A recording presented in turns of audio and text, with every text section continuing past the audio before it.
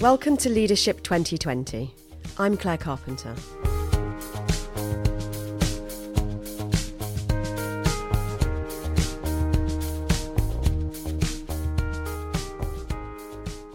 So I'm joined this afternoon by Victoria Hills. Victoria is the Chief Executive Officer for the Royal Town Planning Institute. So thank you, first of all, for making time this afternoon to join me. Thank you. Thank you for having me. So I'm really interested in talking to you, Victoria, about what it means from a leadership point of view to have a team of people working with you and for you and get the most from them, really sort of plug into what's motivating them to be high performers. So what does that feel like for you? Well, for the main part, it's a real privilege because you spend a large part of your career wanting to do the best you can, aspiring to move onwards and upwards. And when you actually get into a position of leadership yourself, it is a privilege, it's a responsibility to your staff, to the company or organisation you're working for. So the starting point for me is I never take leadership for granted. I understand the power and impact that I can have as a leader. I've seen it with good and poor leaders, how behaviours can be mimicked or aped. And so I'm very conscious that how I behave, how I speak as a leader will embed itself in the culture of an organisation. So I take the responsibility very seriously. Yeah. Oh, and you really can see that, can't you? You can definitely see the sort of cascade of your own behaviour through your team. Absolutely. I've seen it coming into the organisation that I've just joined. I've been there for nearly 6 months, so I'm nearly through my probation. But I bring in a slightly different narrative, a slightly different dialect. I've been working for the Mayor of London for the last 15 years in a very political, fast-paced, highly charged environment. And I'm now moved into an organisation that's 104 years old, steeped in history, tradition and experience. So I bring in a slightly different lens and therefore a slightly different language and narrative. And I can already hear staff using my words. And that's the biggest indication to me that as a leader, people listen, but they also mimic you, whether conscious or subconscious. So there is a responsibility to be really clear what you're saying and how you say it, because that will infiltrate the entire culture of the organisation from top down or all the way down. So I can see that already with staff. They're using words that I've brought in that I don't think they used before, and that makes me smile. But it also makes me realise, be careful what you say, don't be flippant, because that will also be listened and perhaps copied as well. Yeah. Oh, there's something really powerful there about not underestimating your impact, isn't there? Yes, you do think as an individual, oh, it's only me, it's only Victoria, I'm not that interesting, why would anyone want to copy or anything I do or say? But when you have a title like Chief Executive in front of your name or after your name, it suddenly changes the way that people perceive you, the way they talk to you, the way they behave with you. It's only a title, it's a few words, but it changes people's perceptions. So it's not about having an overinflated ego or feeling all-powerful. It's being respectful of the power and influence that you have and harnessing it in the best way for the organisation or company that you work for. So you're nearly 6 months into a new role, and so a team perhaps that you've come into as well. When you think about that new team then, what sort of strategies do you employ to get them doing what it is that you want them to do? Well, it's an interesting position I find myself in because my last job was setting up a mayoral development corporation. And when I started back in 2014, I had one member of staff. When I left in April, I had nearly 50. And so I'd completely shaped the structure, the culture, the sorts of people that were coming in. I'd been involved in directly employing a fair number of them. And compare that to an organisation of 104 years old with 80-odd staff, and I haven't employed a single one of them. So it is a really good question because none of these staff have chosen to come and work for me. They were already there. So how can I get them brought into the agenda that I have developed and agreed with the board, who agreed to employ me? For me, the starting point was communication and dialogue and being really clear about my objectives. And I thought long and hard about how I could possibly summarise all the things I would want to do about planning and the planning profession and all the things that need fixing, and make it into an easily digestible and understandable narrative to staff. And I came up with something probably about sort of 3 o'clock in the morning, as one does, about the sort of important things for planning, which is about demonstrating the role of town planners in delivery, in being able to make good decisions. I also thought there's a need to increase the diversity of the profession so it can be more representative of communities. And then I'd been involved in some digital planning work in my last job, and I thought actually disruption is something we need to get ahead of the game on. And there I came up with it, my 4Ds. And it was a really good way of articulating to the team coming in, I've got 4 things that I think are really important now. So that was my first meeting with them, which is fine. There's sound bites, but what does all that mean in terms of corporate strategy? Well, we're getting to that. But actually, regular communication with staff. Seeing a new chief executive coming in, running here, there, everywhere, because it's a national role. I've got staff up in Edinburgh and Wales and Northern Ireland and Ireland. Meant I wasn't going to be in the office very much. So I took with me a tool that I had in my last job. I did a weekly Monday warm-up email to all staff with an open diary of this is where I am. These are the key places I am this week. These are the key strategic priorities for us as an organisation. So 2 or 3 things that we are working on. And here's a thought for the week. And I send that out every Monday. And it's been extremely well received by our staff because they fed back that perhaps they weren't always as well sighted on what was going on at the strategic level. And whilst they were sort of working really, really hard on their piece, whether that be on the membership team or the finance team, the comms team or the education team, for me as a leader, it's really important that everybody understands how they fit into that wider piece and what it is we're trying to do at strategic level. Notwithstanding the fact some of the terminology might be a bit sort of, well, I don't really know what that means, but I try and describe it in a way that's really simple without being patronising, so that it doesn't matter if you're the lady on reception, you're the guy running IT, or you're my director of education, you all understand what's going on that week and what's important that week, so you feel part of it. So regular communication. And then something else I did, which again inherited from my previous experience, was having regular senior management team meetings. Mm-hmm. So I like to start the week as a mean to go on. So I introduced a Monday morning meeting. It's actually slipped to the afternoon, but it's fine. It happens on a Monday. And rebranded our executive team, senior executive team, brought in a couple of national directors who weren't part of the team previously, so broadened the strength of the team. And we have a weekly meeting and we go through and capture everything from risks to issues to what's important for that week. But most importantly, and this is my public sector background, I brought in a really open and transparent way of making decisions, whether that be on staffing or spend, so that any conversations in corridors that may or may not have happened previously had all gone. Why is that important for leadership?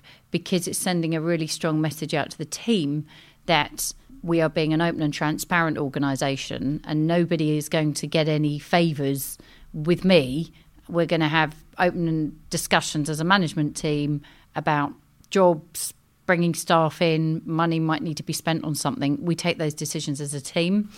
And for me, that's demonstrating good leadership, which is, and I've seen it in last jobs where people sort of sidle up to people and they get them on their side and they get things done. That culture's not for me. I just want it to be, for example, if 2 directors don't agree, rather than us have several weeks of argy-bargy on it, we'll just get it round the table on a Monday morning and we'll find a solution. If we can't find a solution, we'll come back next week. So that's been quite a long answer for you. But communication was my starting point to get the staff understanding where they fitted in and that they were all playing a really valuable role. Really interesting. Some of the key words I'm hearing in what you're saying there are, of course, around communication.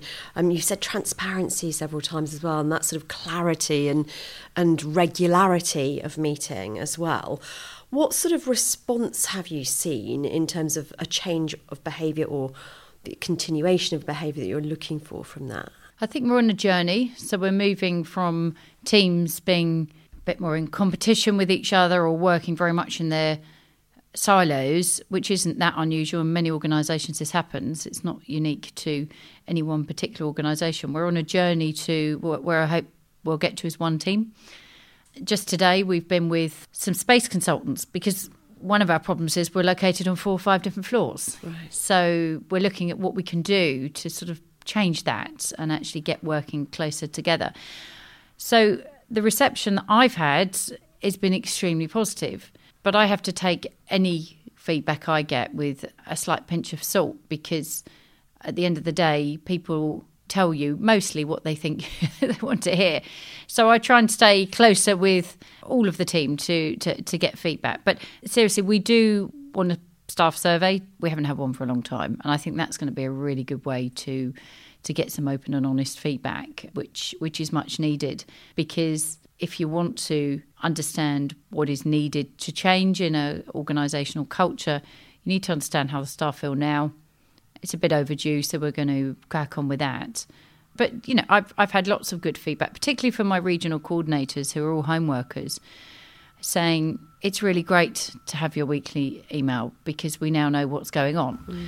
And then it's not just one way, of course, because the other way is all of the meetings that I've listed out that I'm having that I haven't possibly got time to pick up the phone and speak to everybody I need to who might be related to these work areas. The staff are proactively getting in touch with me off the back of it and saying, oh, I see you're meeting with X. Here's a copy of a meeting note when I met with their team recently, or here's the top 3 things you need to know going into that meeting. So it's a really smart way of working, because I can't possibly know what everybody's up to. Mm. But in them knowing where I'm going for the big high-level meetings, they're getting me the intelligence through. So it works 2-way. And then they feel rewarded because actually, wow, what I was working on, which I thought was down here, that's gone straight up to the chief executive. She's going to use that at the meeting she's going into with the director of this or minister of that. And that makes them feel, even more part of the team. It's worthwhile then. Thinking about the subject of motivation and how, as a senior leader, you plug into that, what else do you do to, galvanise performance in your people? There are a number of things. Some of them are more fun than others. On the more standard ones, measuring delivery and galvanising performance is really important. So we're moving away from an annual, did we achieve what we said we were going to a monthly dashboard, because a very light touch dashboard, but just sort of, you said at the start of the year in your service plan, you were going to do X, let's monitor the delivery. And that's an incentive because it brings in smart program management techniques, which, to be honest with you, is not normal landscape territory for most professional bodies. Most professional bodies are learned societies. They do a lot of research. They do a lot of debate, policy and influence. They're not really project management type organisations, but I can galvanise delivery by focusing on delivery. So, 12 times a year, you'll share that dashboard, and that will be that piece of paper that you do. That dashboard will inform my chief executive's report to the board. So if I don't know about it, then I can't tell them the good stuff you're doing. So that's the kind of less interesting one. I think in the sort of more fun one, in the past, I've picked up that the all team away days have been very much a work day. The whole day's been about working and, let's work on this policy, let's work on that strategy. So in my position of leadership and power, I've been able to look at the programme HR put together and say, do you know what, we'll do some of that, we'll do that in the morning, but in the afternoon I want a team building exercise. Come up with some ideas for team building. And I sort of had to help them a bit, sort of fun. Okay, I'll give you some pointers, ping pong, bowling, darts, karaoke, whatever. And we are actually, in a couple of weeks' time, having our first all-staff away day that is working in the morning, having a lunch, and then we're all going and playing bowling in the afternoon. And I think that sends an important message to staff that myself and the Board of Trustees, because I've discussed these sorts of things with my chairman, value the opportunity for staff to work closer together, and that opportunity to have some informal networking will drive better performance, because if you know people understand where they're coming from, you're more likely to sort of be a bit more helpful if they come to you with a problem rather than, sorry, I'm busy, go away.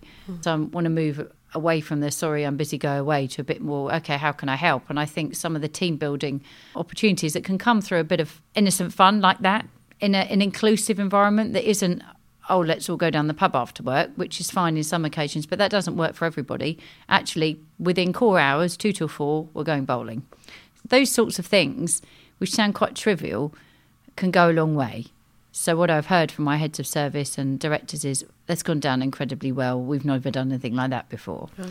It's got to be handled in a way that's not going to end us up in the headlines. I don't think anyone will be that bothered about it. But you know what I mean? Sort of in the world I came from, if I'd taken the mayor's team out bowling the afternoon on taxpayers' money, I'd probably get in a bit of trouble on that. But I'm in a slightly different territory now. I work for members and I can justify that to members. This is about building the team to deliver for you. So I'm really interested in how much your team might know about you then. So there's this concept of the sort of vulnerable leader, or also the leader that shares something about them personally with people who work for them in order to encourage them to do the same. What's your view on that? Well, my view on that is a couple of different views. One is, if I'm honest with you, I'm still working that out. So my own particular journey started in leadership. I mean, I was a head of transport back in 2012, but that was for a small team.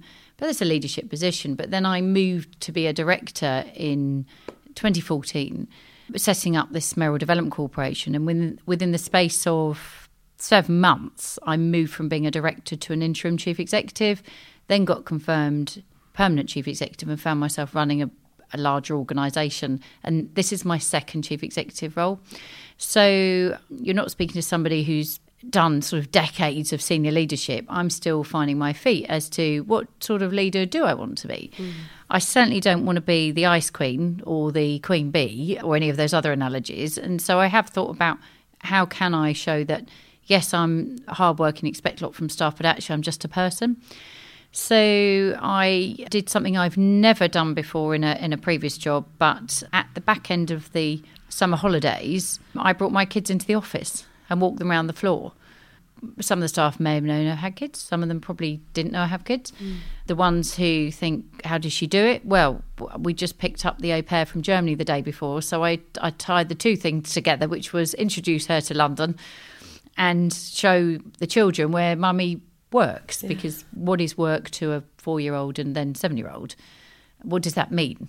Not very much, I would imagine, and I wanted them to see it. But actually, it also gave the opportunity for my staff to see that although I'm out there doing big meetings, lots of public speaking, holding my own up against certain feisty individuals publicly, I am actually a mum as well. So I'm hoping that was kind of make me a bit more personable, if you know what I mean, to my staff. I would never have done something like that in my last job, but I think coming into the new role, that's important to show that you're not just hard work the whole time. There's more to life. I think something else I started doing the last role and I did in this role was somebody pitched an idea to me about doing a relay run around the Thames.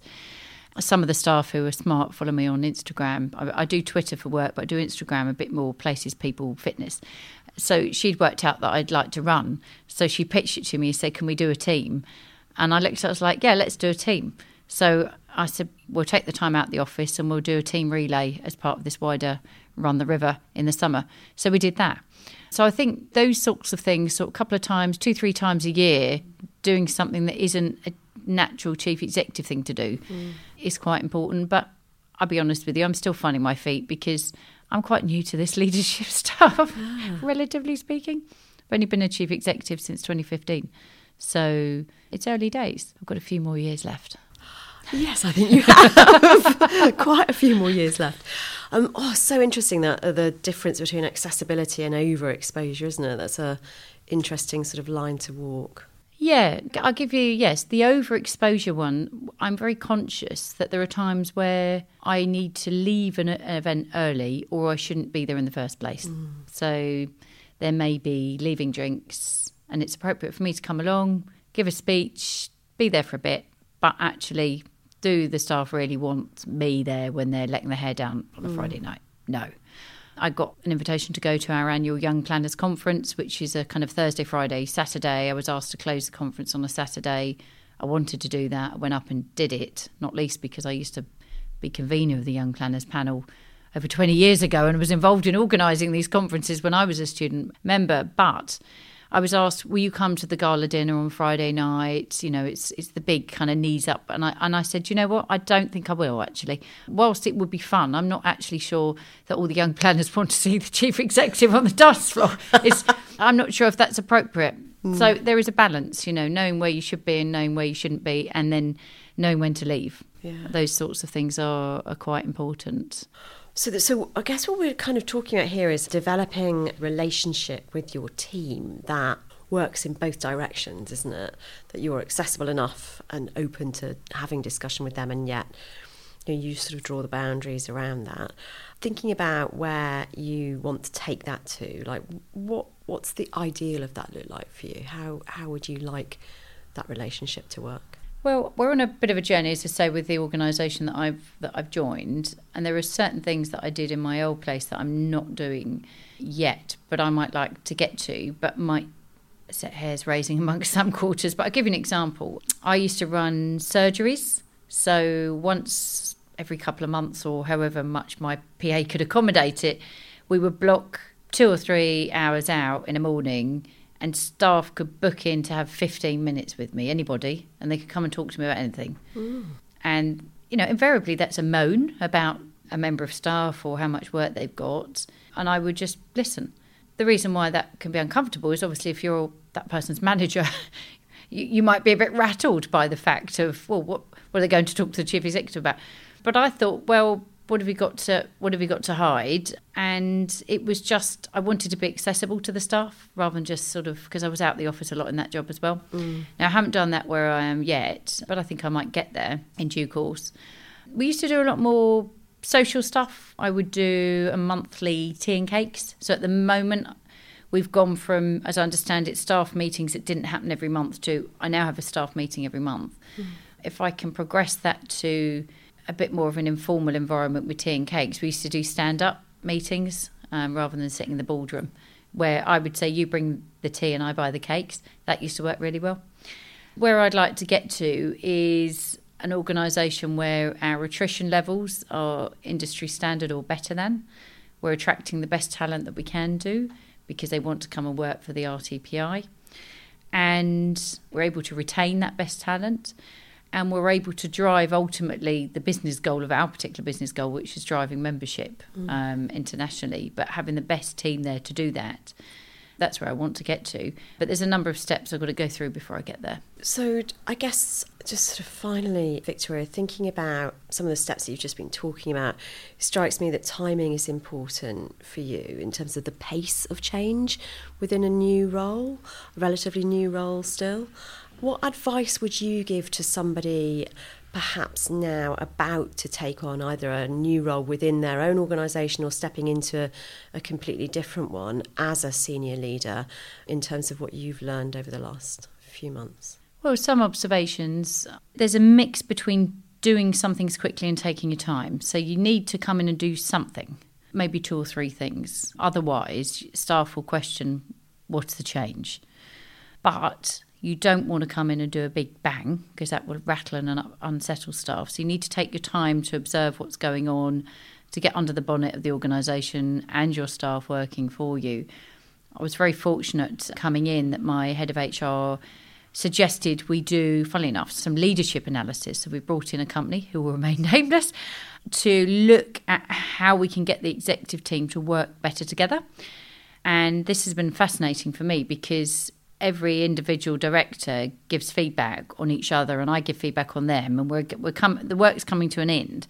But one of the bits of feedback that I've had, early feedback, is that they all feel that I'm quite pacey.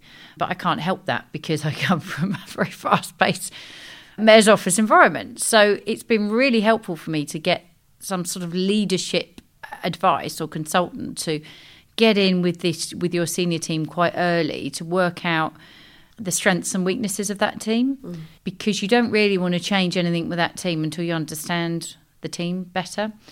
And also to get that anonymous feedback quite early on has been really helpful for me personally, because it can help me work out where it's good to keep the pace on and where I might need to sort of, have some baby steps on certain areas, and let's not throw the baby out with the bathwater, or let's not scare the horses. Sorry, I'm terrible for these analogies. I can't help it.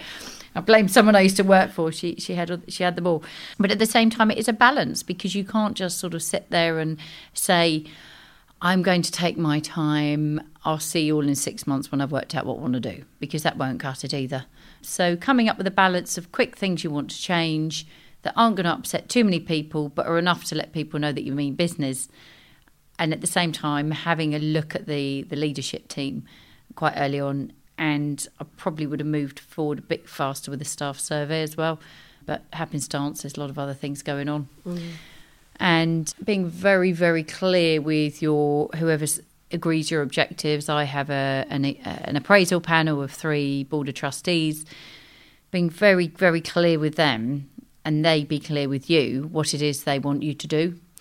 And then, when you've got that clarity, sharing it with staff. That's unusual for chief executives to do that.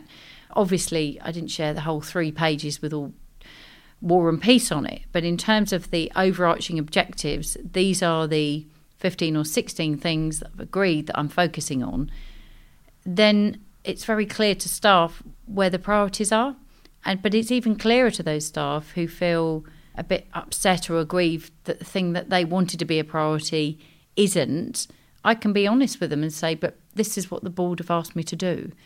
And yes, I agree, we'd like to do that, and we will do that, but we need to get through this first. So clarity and transparency again, and communication. Absolutely. High on your agenda. Yes. Thank you so much for sharing that with us this afternoon. It's really interesting, and obviously wish you continued huge success with your new role. Thank you very much. Thank you. Thank you.